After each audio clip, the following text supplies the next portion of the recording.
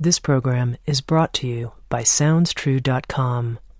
For those seeking genuine transformation, SoundsTrue.com is your trusted partner on the spiritual journey, offering diverse, in-depth, and life-changing wisdom. Many voices, one journey. SoundsTrue.com.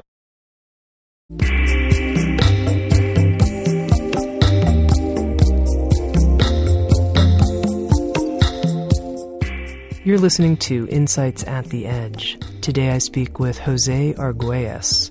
José is someone that I worked quite closely with back in the mid-1980s.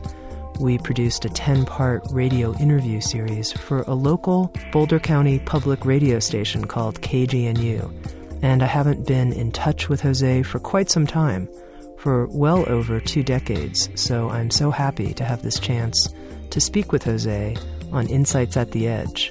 José Argüelles is well known for his role in organizing the Harmonic Convergence event in 1987, as well as for his book, The Mayan Factor, Path Beyond Technology, published the same year. He's also the founder of the Planet Art Network and the Foundation for the Law of Time.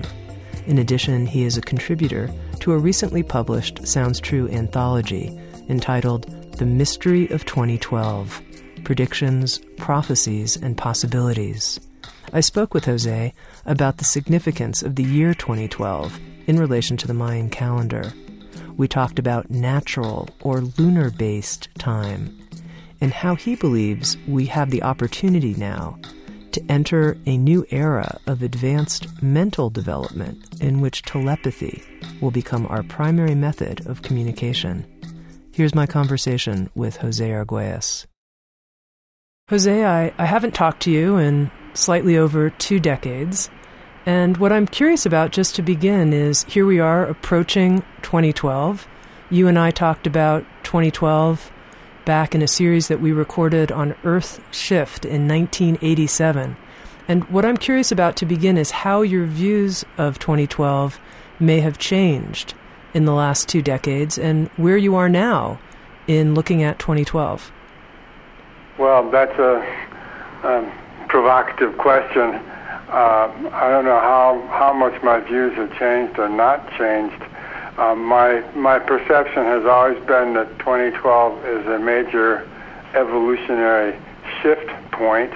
I think that over the 2 decades that through my own investigations, meditation, and research, that I think I've refined my definition, perhaps, of that shift point to among other things, for instance, having to do with the shift from the biosphere to the noosphere, to from one state of biological evolution to another one in which the mind becomes the paramount factor in our existence.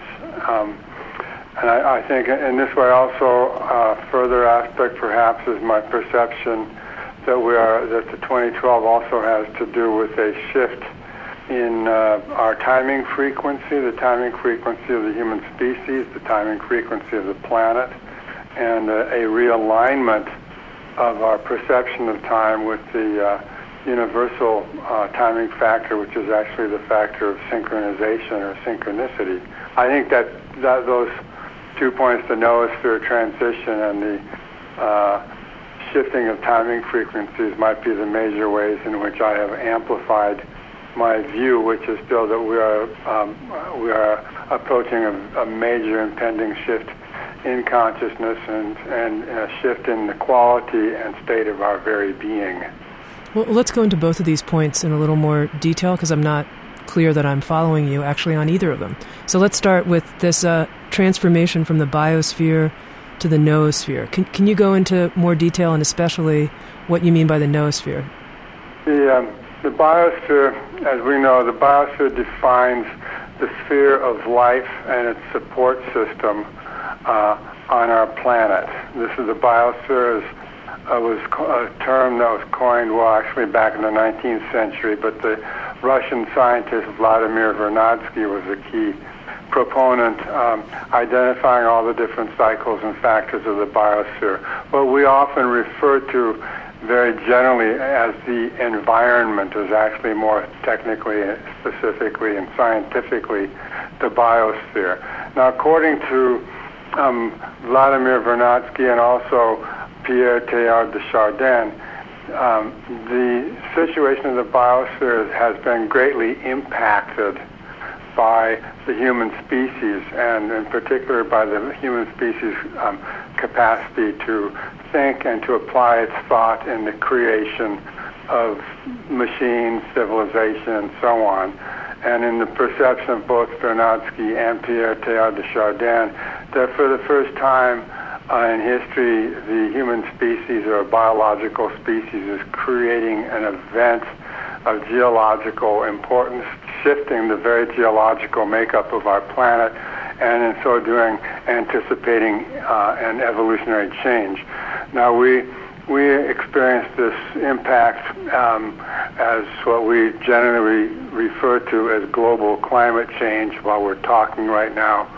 The Copenhagen conference is occurring, trying to cope or deal with that in some way or measure. This climate change, from the point of view of the biosphere, is the result of the impact of human thought upon the environment, human thought in the form of machines and civilization. Further, this impact, is what Vernadsky defined this impact as being of the nature of creating a type of geochemical combustion, the heating up of the earth, and in this process accelerating a state of molecular change, chemical change, that would be anticipating the transition to a new state. Now, both Vernadsky and Pierre Teilhard de Chardin were in Paris in 1926, along with a little-known French philosopher, Jules Leroy, who was a student of Henri Bergson, and they were all together trying to determine the name and definition of the new state of the new evolutionary state that would follow the biosphere, and they determined that this new state would be the noosphere. The noosphere literally means the mental sphere of the earth, representing, as de Chardin put it, a discontinuous envelope that penetrates the biosphere and covers the earth. They saw that at one point when a critical stage was reached, when the biosphere would be critically impacted by the effect of human thought, that there would be a shift, an evolutionary shift to the noosphere. While Vernadsky emphasized that this was going to be due to the release of free energy, toxic waste, pollution, and so on, Teilhard de Chardin emphasized that this would come about through the creation of increasingly intricate networks of human intelligence, what we might today call the cybersphere. So we have at this point the two components that both de Chardin and Vernadsky felt were necessary to create this critical moment that we pass into the noosphere. One, we have the accelerating global climate change, and on the other hand, we have the creation of a virtual noosphere in what we call the cybersphere, allowing us to be having this communication, for instance. They saw that there would be this moment when there would be some type of quantum shift, and then we would enter into the noosphere where we would experience a different state of consciousness. From all the work that I was doing and with the study of the Mayan calendar and so on, and the 2012 date, I perceived maybe 10 years or so ago that this shift point was precisely what was being pinpointed by the Mayan calendar date of December 21st, 2012.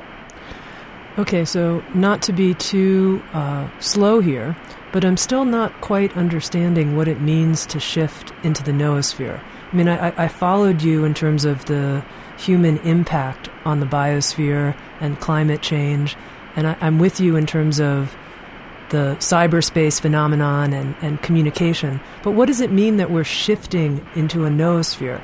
Yeah, that's an interesting point. There's, of course, a lot of discussion about that, and there are a lot of people who have started to pay attention to that. And what that seems to refer to is what we're talking about is something that in some ways can hardly be talked about, because it's like we're talking about when, for instance, water comes to boil, and then it goes from a state of being a liquid to a state of being a gas. We're talking about a type of shift of that nature, where we actually experience an alteration of our consciousness, and that this is something that I feel is anticipated by a critical mass coming into processes of synchronized meditation, say, and that through that synchronized meditation that creates a field which then comes to approach the nature of telepathy. For instance, today in the cybersphere we have virtually instantaneous communication that can occur multiply or however around the world. This is what I refer to as virtual telepathy. In the noosphere, we will be in a state of telepathy where we will be able to communicate telepathically at will with different people around the planet. And I think maybe that issue or that point of telepathy is the best way of communicating what the shift to the noosphere will be. Well, of course, there are individuals who are quite telepathic and already are living in that kind of space. But yes. What you're saying is that at some point in time that you've identified as 2012, collectively, we will all be more telepathic? Yeah, exactly. We'll move into a phase. I feel first there will be a critical mass who attains this, and then very quickly after that we will move into a state where we will all become telepathic. In other words, if we look at the different species of life, different animals, not even insects, we observe one thing is that they all are in some form of instinctual telepathic communication with each other. They don't use language, they don't use words like we do, but yet they are able to inform each other and to communicate by some type of resonant frequencies or telepathic signals, and so maintain their forms of community. The human species, which we know, as you said, there are people who are telepathic, there are paranormal people or people with paranormal gifts and so on.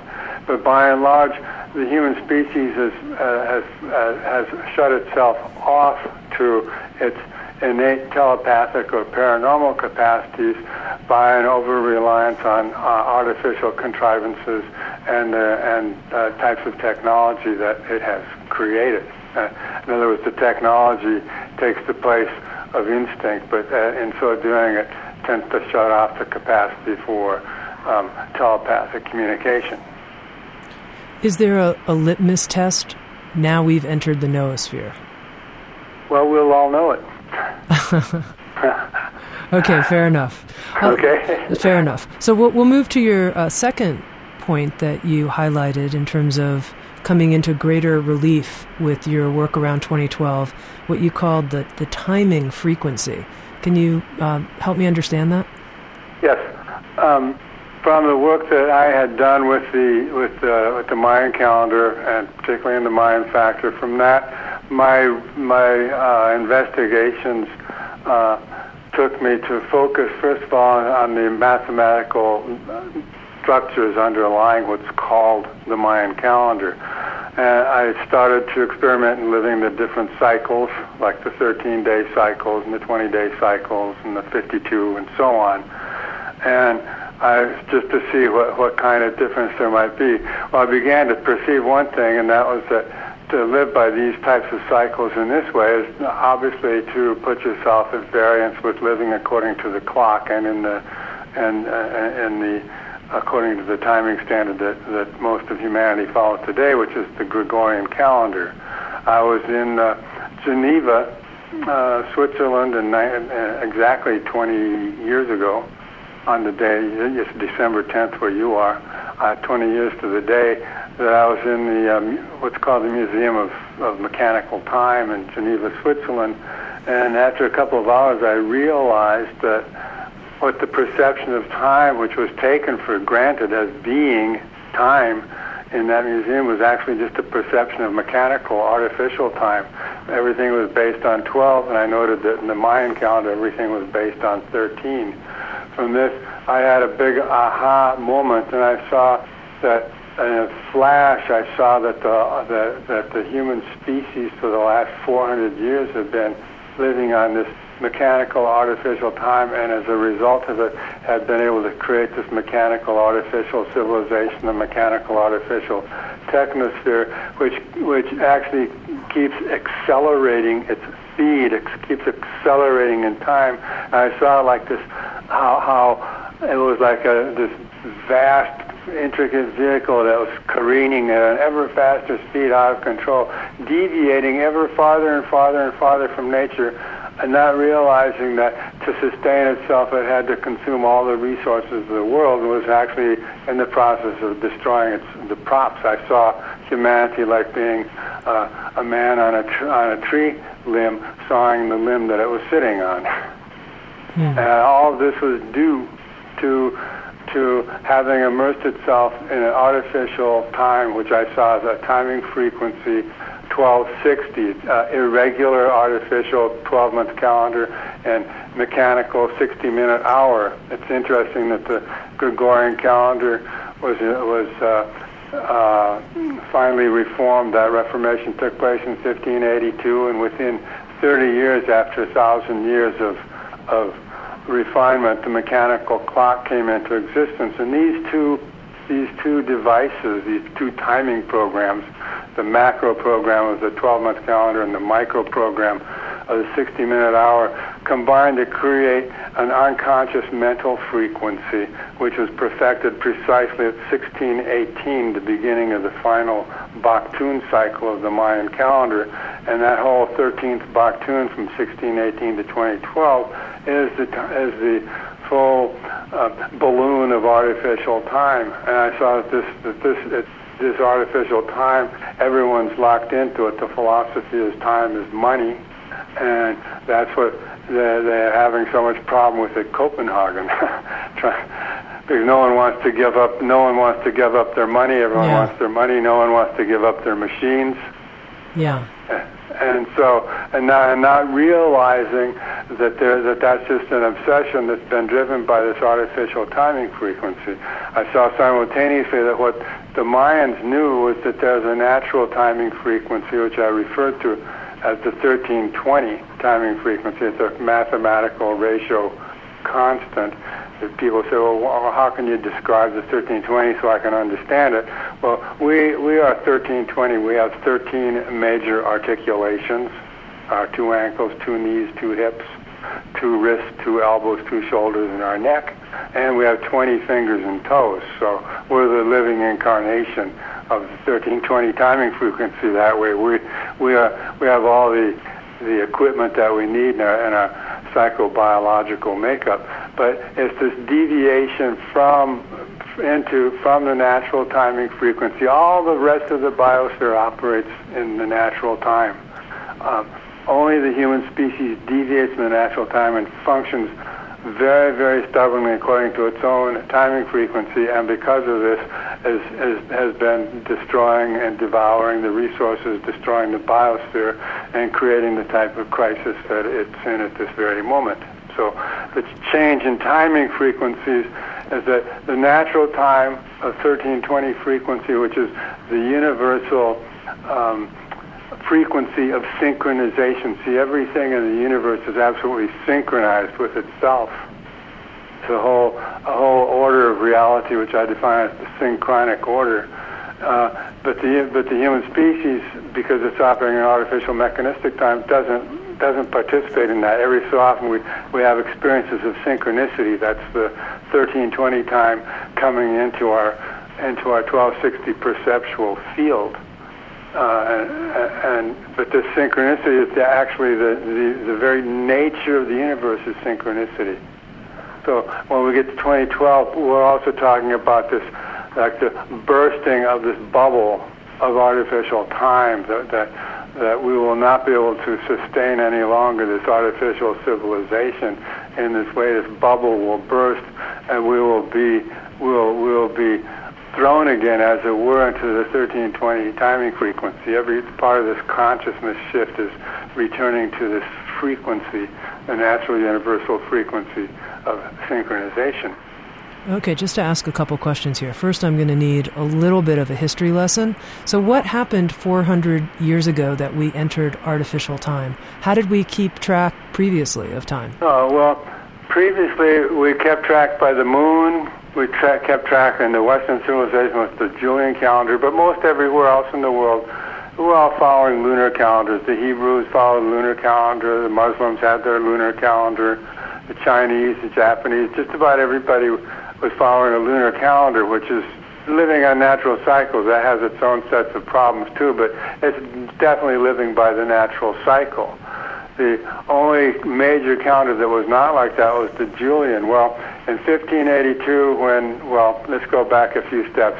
In 1519 and following, when Mexico and the Mayan civilization was conquered by the Spaniards, the certain Bishop de Landa, who was there in Yucatan, noticed that the Mayans had a very, very different kind of calendar.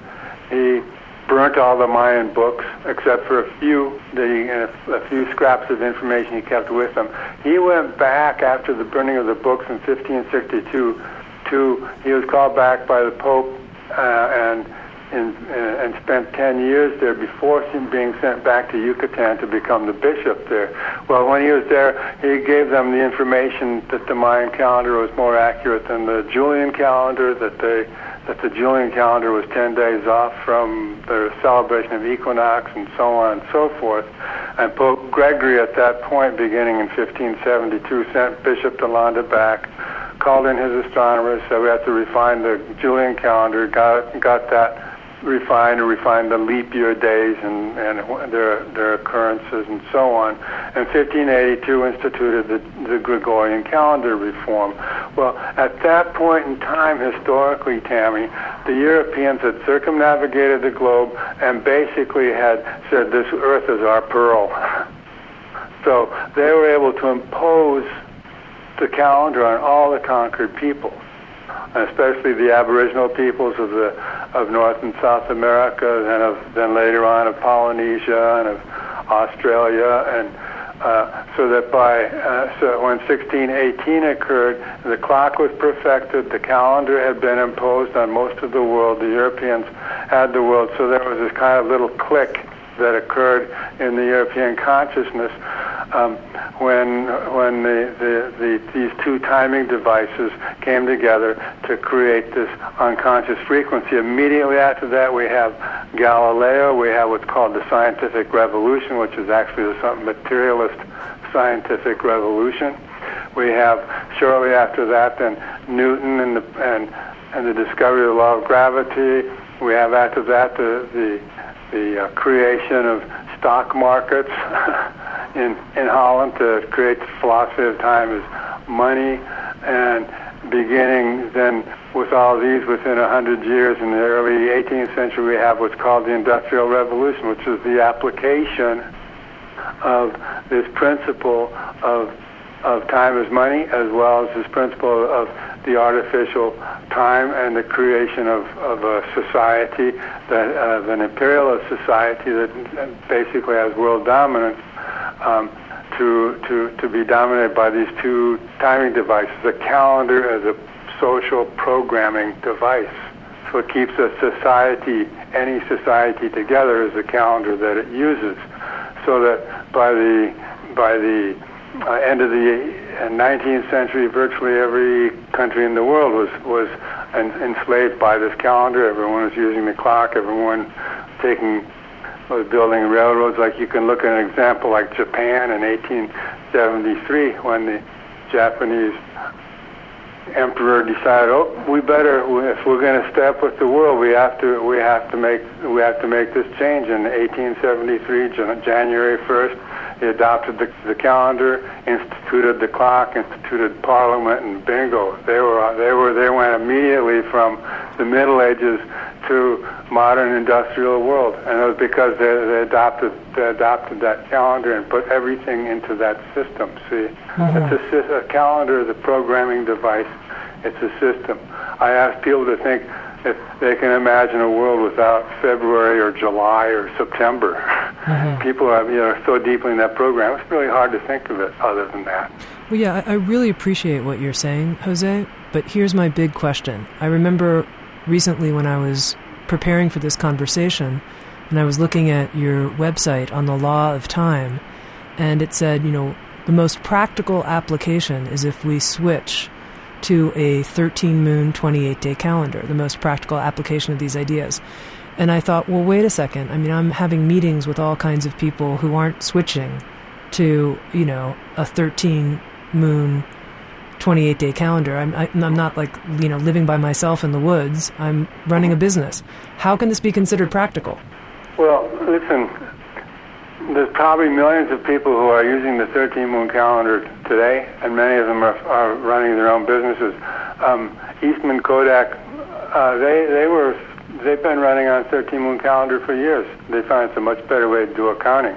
It's just a matter that then until the complete shift happens, then you're just living on several timing systems. So what you're saying is that I could live on simultaneous timing systems. Oh, yeah, of course. Listen, the Mayans at their peak, they were living with 17 calendars. Wow. Okay? It's just a matter of how much synchronicity you want to experience. Okay, so let's pretend that I wanted to live on... I'm just going to keep it simple with 2 calendar systems, because, I already feel it's hard for me to schedule and stuff like that. Yeah. What do I do with the 13-moon, 28-day calendar? How do I relate to that? Okay, so for instance, today, I'll take where you are. Today, for you, it's the 26th day of the overtone moon, of the 5th moon. What you do, you create for your basic program, you follow the 13-moon calendar. It's programmed to begin July 26th, which is the helinical rising of Sirius. So it's a galactically oriented calendar, and then but you'll see you'll see that there's a whole sequence of harmonic patterns that you begin to live by, and these harmonic patterns are what tune you into the synchronicity. Secondarily, you can see, overtone moon 26, that's December 10th, and then you can go do your business stuff. So it's like you're saying, okay, right now, as long as this world exists like this, I got the Gregorian calendar is my business calendar. But the 13-moon calendar is how I begin to experience the synchronicities and expand my own cosmic nature. It also makes the patterns of the Gregorian calendar part of the larger pattern of synchronicity. So I'm not quite clear how following a different calendar opens me up to synchronicity. Well, I'll tell you something. You have to, if you've never had tasted an apple before, you have to take a bite of the apple to really understand it. Yeah. Okay? Fair enough. You have to try it. You have to test it yourself. Yeah. Okay, and then you will see that you actually are beginning to live different patterns, but you have to see that yourself, and when you begin to live the different patterns, you will see that you are actually increasing your synchronicity and your experience of synchronicity, and that is actually an experience of expanding your consciousness. Yeah. It makes sense to me. You mentioned that nature itself is working on a 1320 calendar, that nature itself is in this synchronic order. And I wasn't 100% clear about that. How is nature working on, I would think that nature doesn't have a calendar. Nature doesn't... No, well, every nature does have a calendar. Nature has a calendar that operates through the synchronizations of natural moments, like the moon is a natural calendar, for instance. We also know that, birds. At the sun's going down, they have a big chirping song fest, and then then they go to sleep, and then the first light of day comes, and then they're up. So they're up. That's the natural calendar. That's all. Those are all patterns of synchronization. And so everything is operating with these patterns of synchronization in nature. Every creature knows where to go, what to do, and that's because they're synchronized with themselves. They're synchronized with the flow of time. Time is of the mind. Time is the fourth dimension. It's invisible. You can't touch it. But it organizes absolutely everything. Everything in nature is organized by time to be synchronized with itself, to be synchronized with its environment, to establish the large harmonic pattern of what we call the universe. And that all of that is organized according to a universal constant, which the mind's discovered, which is a 1320 mathematical ratio, and that everything in the universe is synchronized. You don't see two moons. You see one moon. It's synchronized with your perceptions. Everything is synchronized. And we have the idea that time is linear, or that time is how many seconds you have left to do this or that, or how many minutes or how many hours you have to do this before you get paid. But the actual nature of time is the universal factor of synchronization. This is the actual nature of time throughout the universe. And our philosophy in the present civilization is time is money. Everything is prorated according to how much money it costs in a certain amount of time, or how much work you can do to get paid for a certain amount of time. But that's all just artificial stuff. The actual nature of time is factor of synchronization. Time is harmony. The harmony of nature is a function of time. That's why we say, no, time isn't money, time is art. You've never seen an ugly sunset. Time is art. Mm-hmm. Okay, now I want to, in listening to you, I'm motivated to explore this synchronic order and the 13-moon calendar, but I'm still not clear how I would actually experience this in my own life, how I would enter this. Do you know what I mean? Can you help me? Well, like I said, if you really were serious about this, then you would get a 13-moon calendar, locate yourself where you are, and then begin to follow it and begin to follow the patterns. And as I said, time is a matter of the mind. Okay, so once you begin to enter following the 13-moon calendar, you're placing yourself in synchronization with different cycles, with different patterns that just are not possible in the time that you're doing your business in. Right. Okay. So now, in 2012, Jose, what will happen to our calendar system? What's your view? My view is that, like, by the end of 2012, people will abandon the present calendar system. And that, because there's going to be a lot of different things happening between now and 2012, and as we know that the pace of things is accelerating very rapidly. We're going to be experiencing further social upheaval and social breakdown. We're going to be experiencing much further natural upheaval and some catastrophic types of events. We will be coming to a point where I believe by 2012 that we're actually going to be experiencing some type of unprecedented type of spiritual awakening by people who begin to perceive more and more that what has been working really isn't working anymore, that this artificial world is not going to be solving the problems that we need to be moving in some other radically different kind of direction, and really taking the responsibility for realigning ourselves with the natural order, because it's because we have rejected our role in the natural order and put ourselves above it, or imposed our mechanical, artificial methods and ways on this, or extracted everything we could from it just so we could make money. It's because of that we've come to this totally degraded situation that we're experiencing on this planet. More and more people will begin to wake up and see that, and realize that no matter what it is that's going on, that we have to realign ourselves with nature. And this realignment with nature is will dispose people more and more to finding a more natural pattern or way of aligning themselves in nature and in time. And for that reason, we'll begin to understand that a new way or a new pattern of time has to be adopted or created to create a new way or a new pattern of life on this planet. We're talking about a major change in the pattern of living.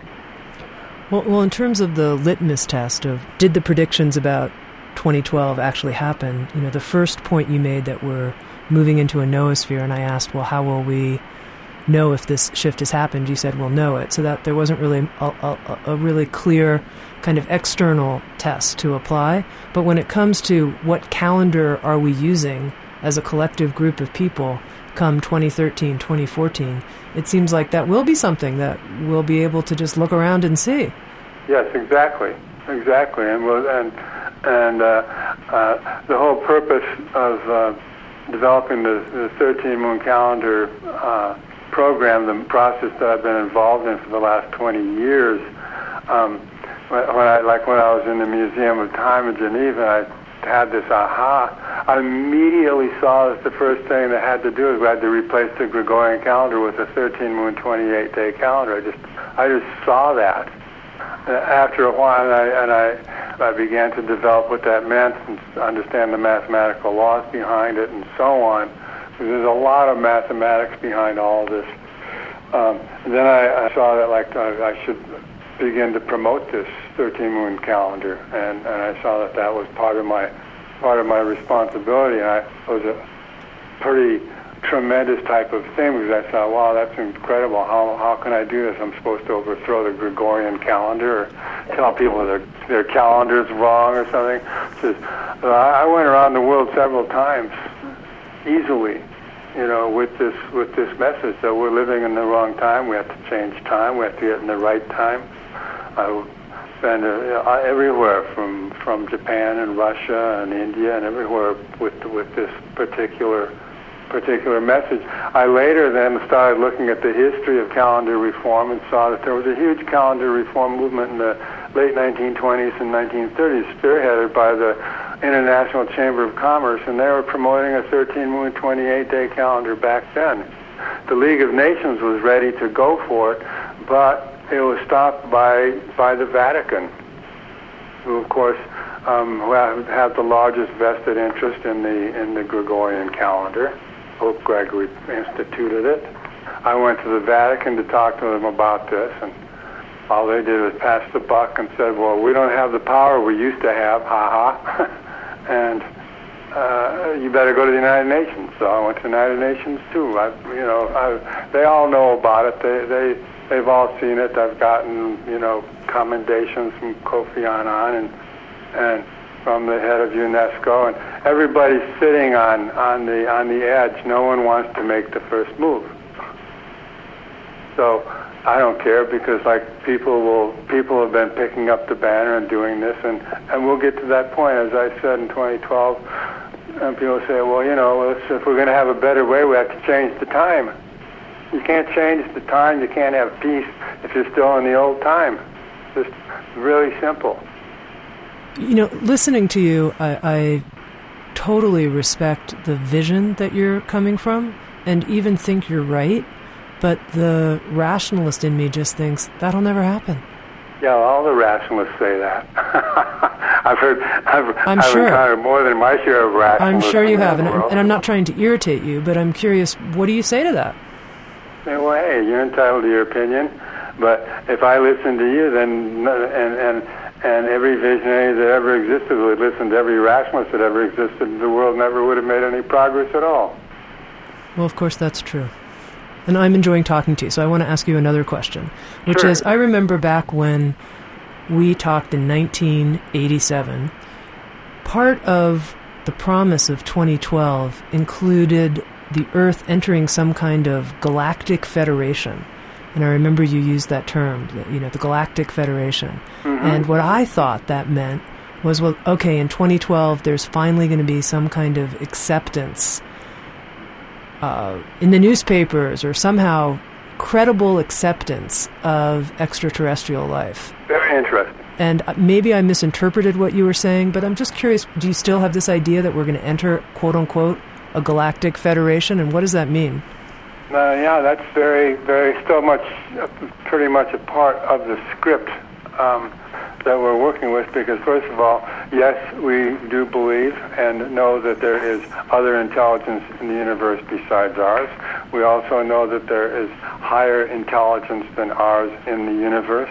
The reason why all of our mystics and great yogis and saints and everything throughout history, like Milarepa, for instance, or Sri Aurobindo, they've all said, no, what I have attained is what the whole human race is supposed to attain. We're supposed to go to a superhuman state. Okay. Well, in the universe, beings or intelligence that hasn't attained this superhuman state, and some of this intelligence that's monitoring affairs on our planet, we refer to as the Galactic Federation. Now, it's interesting that you bring that up, because I've been following a process in very recent days.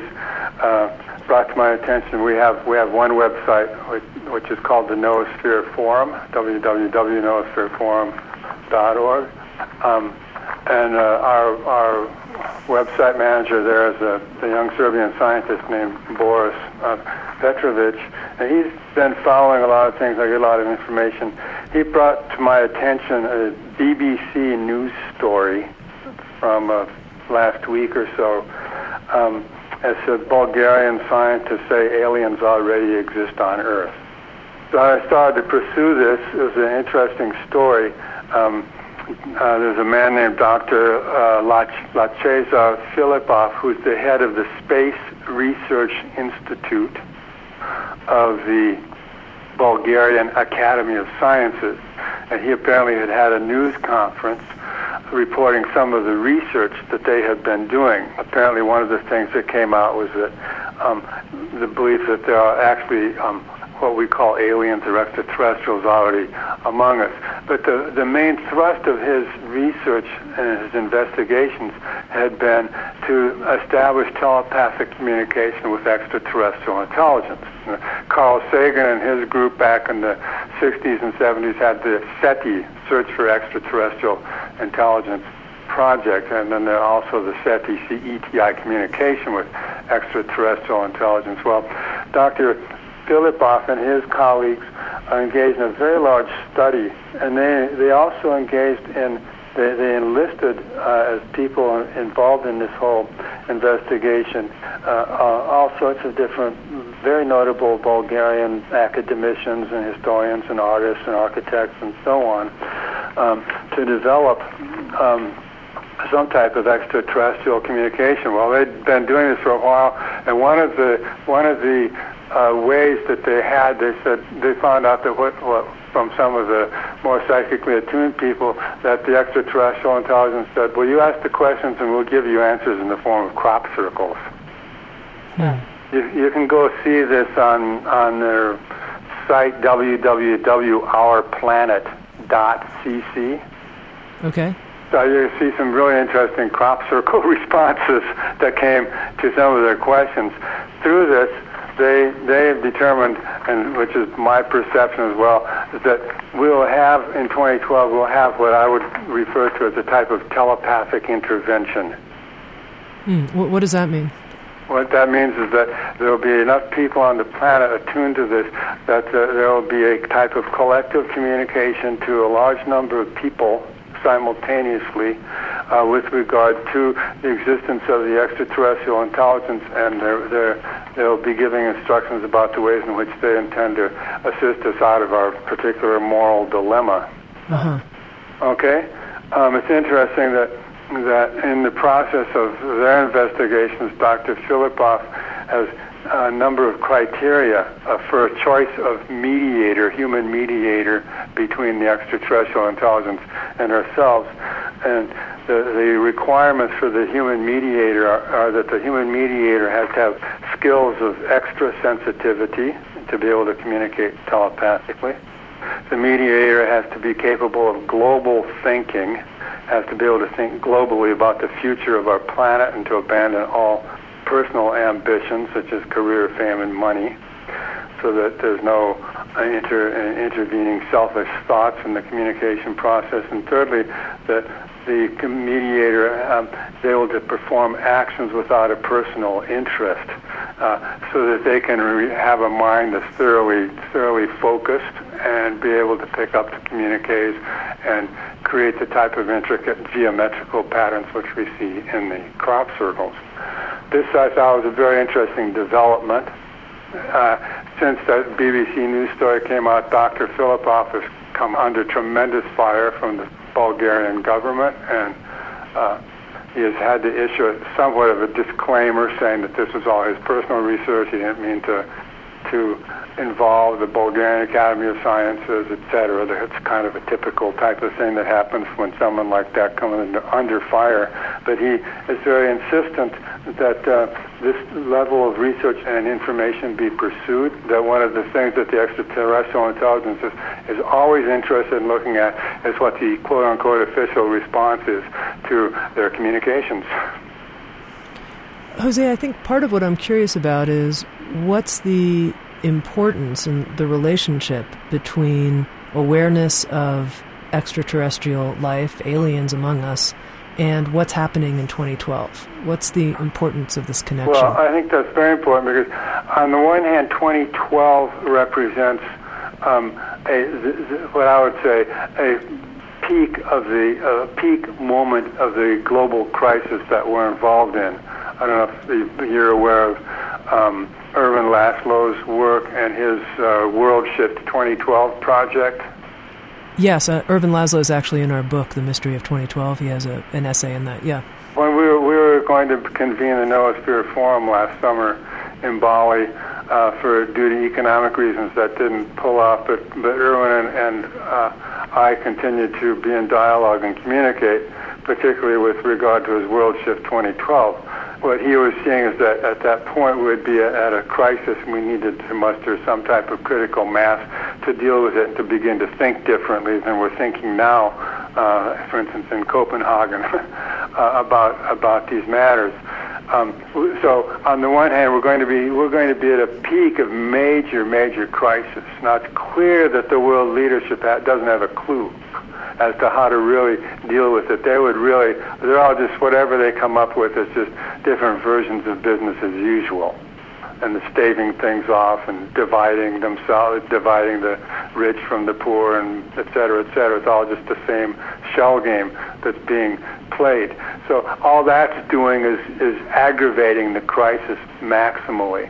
So we're going to be at a point where, as they say in the trade, we need help. Mm-hmm.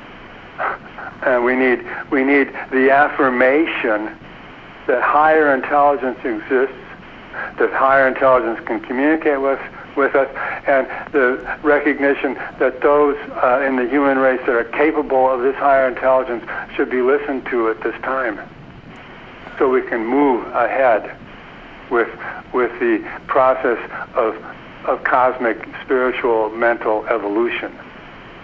That's to me, the significance and the importance of this type of work that's intended to establish two-way communication with extraterrestrial intelligence. That's the first step. The ETs don't want to land on the White House lawn. That's mm-hmm. too uproarious. Mm-hmm. But we're involved in a cosmic intelligence operation, so they do want to establish intelligent communication with us.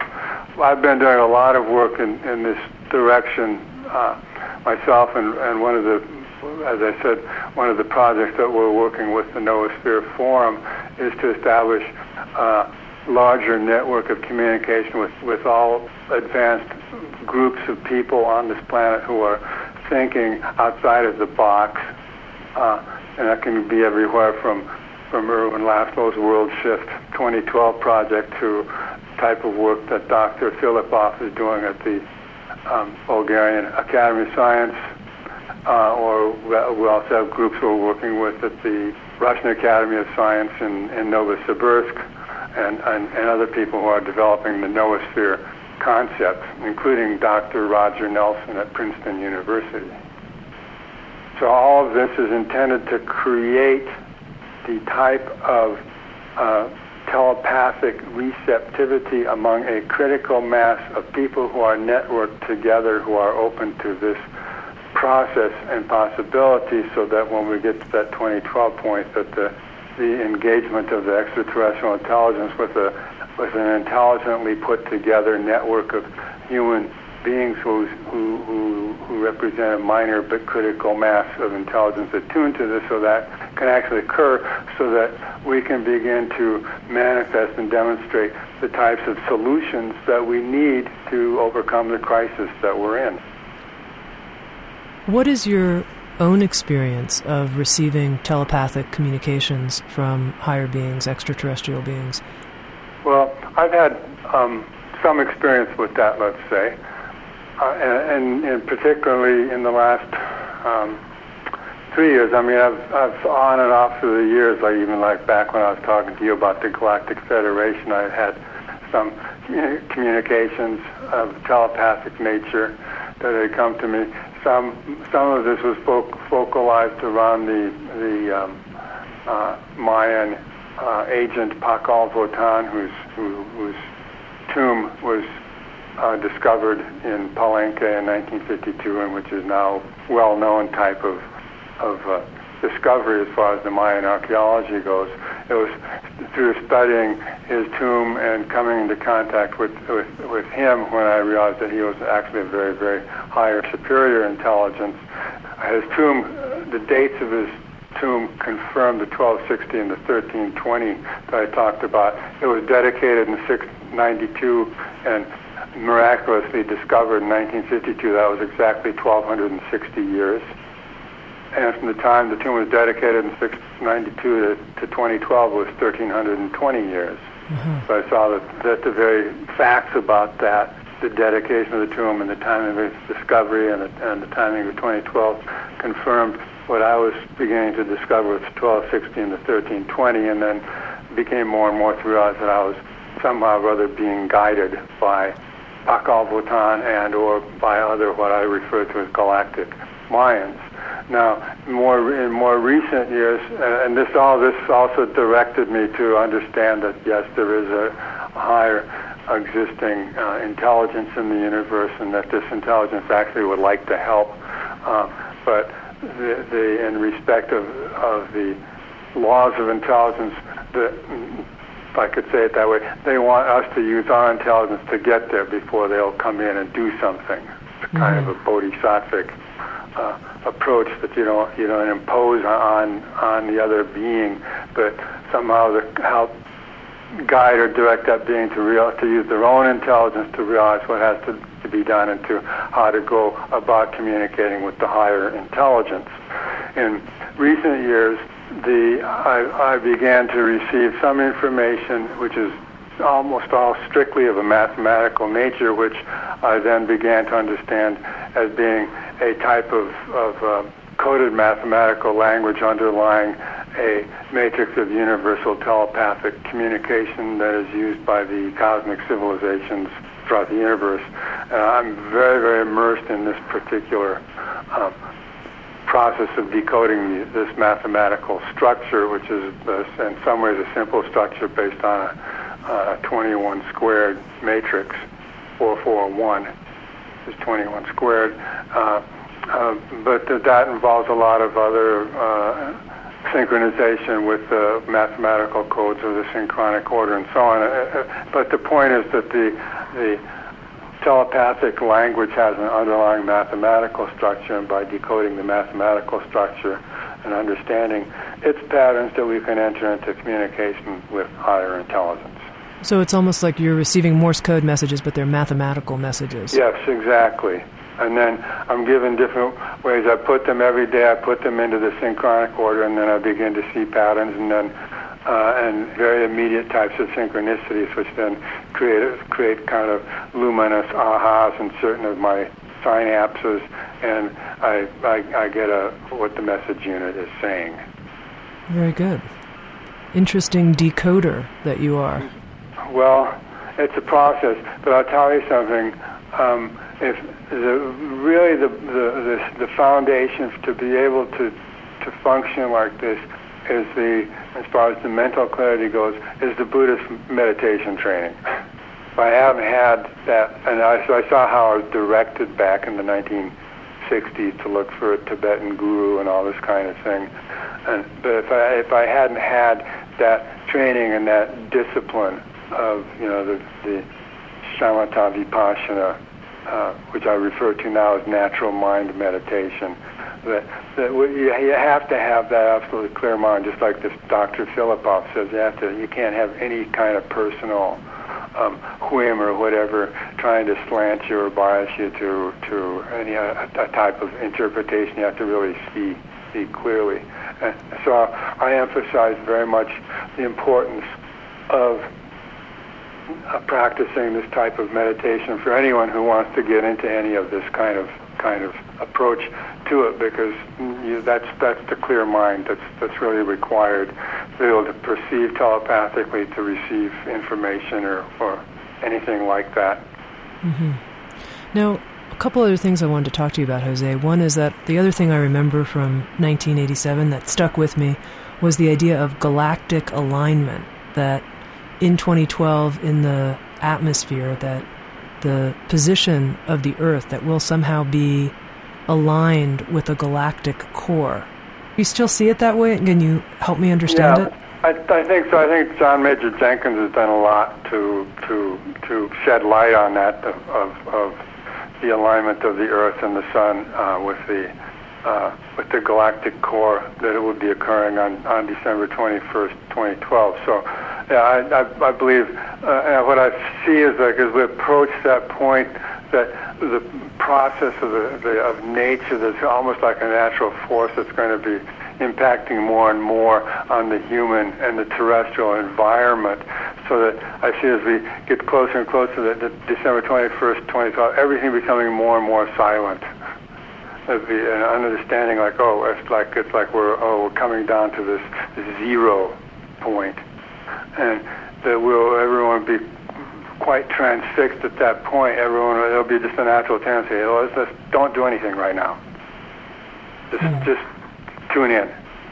And I think that's what will create this noospheric flip.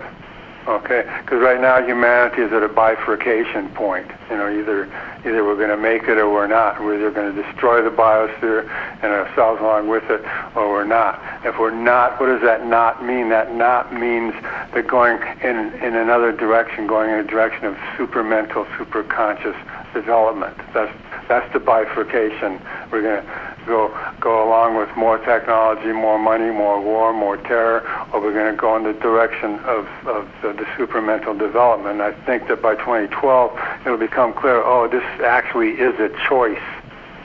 And we'll be coming to that point. We'll get to this zero on December 21st, 2012.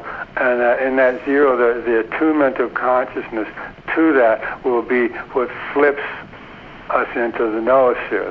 Then there'll be suddenly, it'll be like, there's a shift in consciousness. It'll be suddenly like, we'll be saying, wow, I'm in telepathic communication with a lot of people right now. And then we'll start to move forward from that, and assuming also that we have this type of what I refer to as telepathic intervention with the higher extraterrestrial intelligence, and that at that point also, what I spoke about with you back then, that will be the moment when we pass out of this beam, this galactic synchronization beam that we have been in for 5,125 years. We'll pass out of that, and then we'll enter a phase where we have a rapid restructuring of our thought processes, of our mental processes, leading up to another moment in 2013, July 26, 2013, that's when we'll have then a full galactic synchronization occurring, where we'll caught up with what this thing is about, and then we'll have a type of a moment where the new evolutionary state actually then just commences full on. Well, Jose, I I'm so appreciative that I've had this chance to talk to you after so many years, and I'm curious, I know we're speaking, you're in Australia now. Yes. Why are you living in Australia at this point? Well, I come here to do retreats every so often, and it's remote, it's very far out of the way, and that's what's necessary to do a lot of the type of work that I do, which is, as I said, more telepathic explorations on the fringes of consciousness, and without too much interference from anyone or anything else. So it's a good way to do that. Also, I found a place to retreat which is pretty much in alignment with the South Magnetic Pole, and so we'll be able to put ourselves better resonance that way. And finally, because I don't know when I'll get the chance to talk to you again, I just want to give you the opportunity, if there's anything else you want to say to the Sounds True listeners about how to positively create a shift in 2012, if there's anything else you'd like to say. Yeah, we've covered a lot of territory, and I've given a lot of information, but I would just like to repeat that there's several things. One, as I said, the natural mind meditation. Clear your mind, because like when things start to really get more chaotic, let's say, out there, you're really going to need a clear mind. Two, that clear mind is going to help you maintain some type of telepathic resonance. Three, you can change your frequency by changing over and beginning to follow the other calendar as well, as I described. You can get a free pocket calendar, 13 moon calendar at www.lawoftime.org. Okay, and we can do it. We can manifest that the human mind is capable of way more than we have imagined. That will help us go into the noosphere, which is going to be a stage of much more spiritualized consciousness. And be positive. Grow a garden. Become self-sustaining. Wonderful. Thank you, Jose. Thanks for taking the time to talk to us. Well, hey, it's been a tremendous pleasure, Tami. And hope that you continue to experiment and enjoy life, and try that calendar. I will, actually. Okay. Thank you very much. Okay, take care. Bye-bye. Yep. Bye, Tami. Bye-bye. And you've been listening to Insights at the Edge from SoundsTrue.com. Sounds True has published an anthology called The Mystery of 2012, and it includes different essays from different perspectives about the 2012 phenomenon, and José Argüelles has an essay in that book, The Mystery of 2012, available through Sounds True. SoundsTrue.com. Many voices, one journey.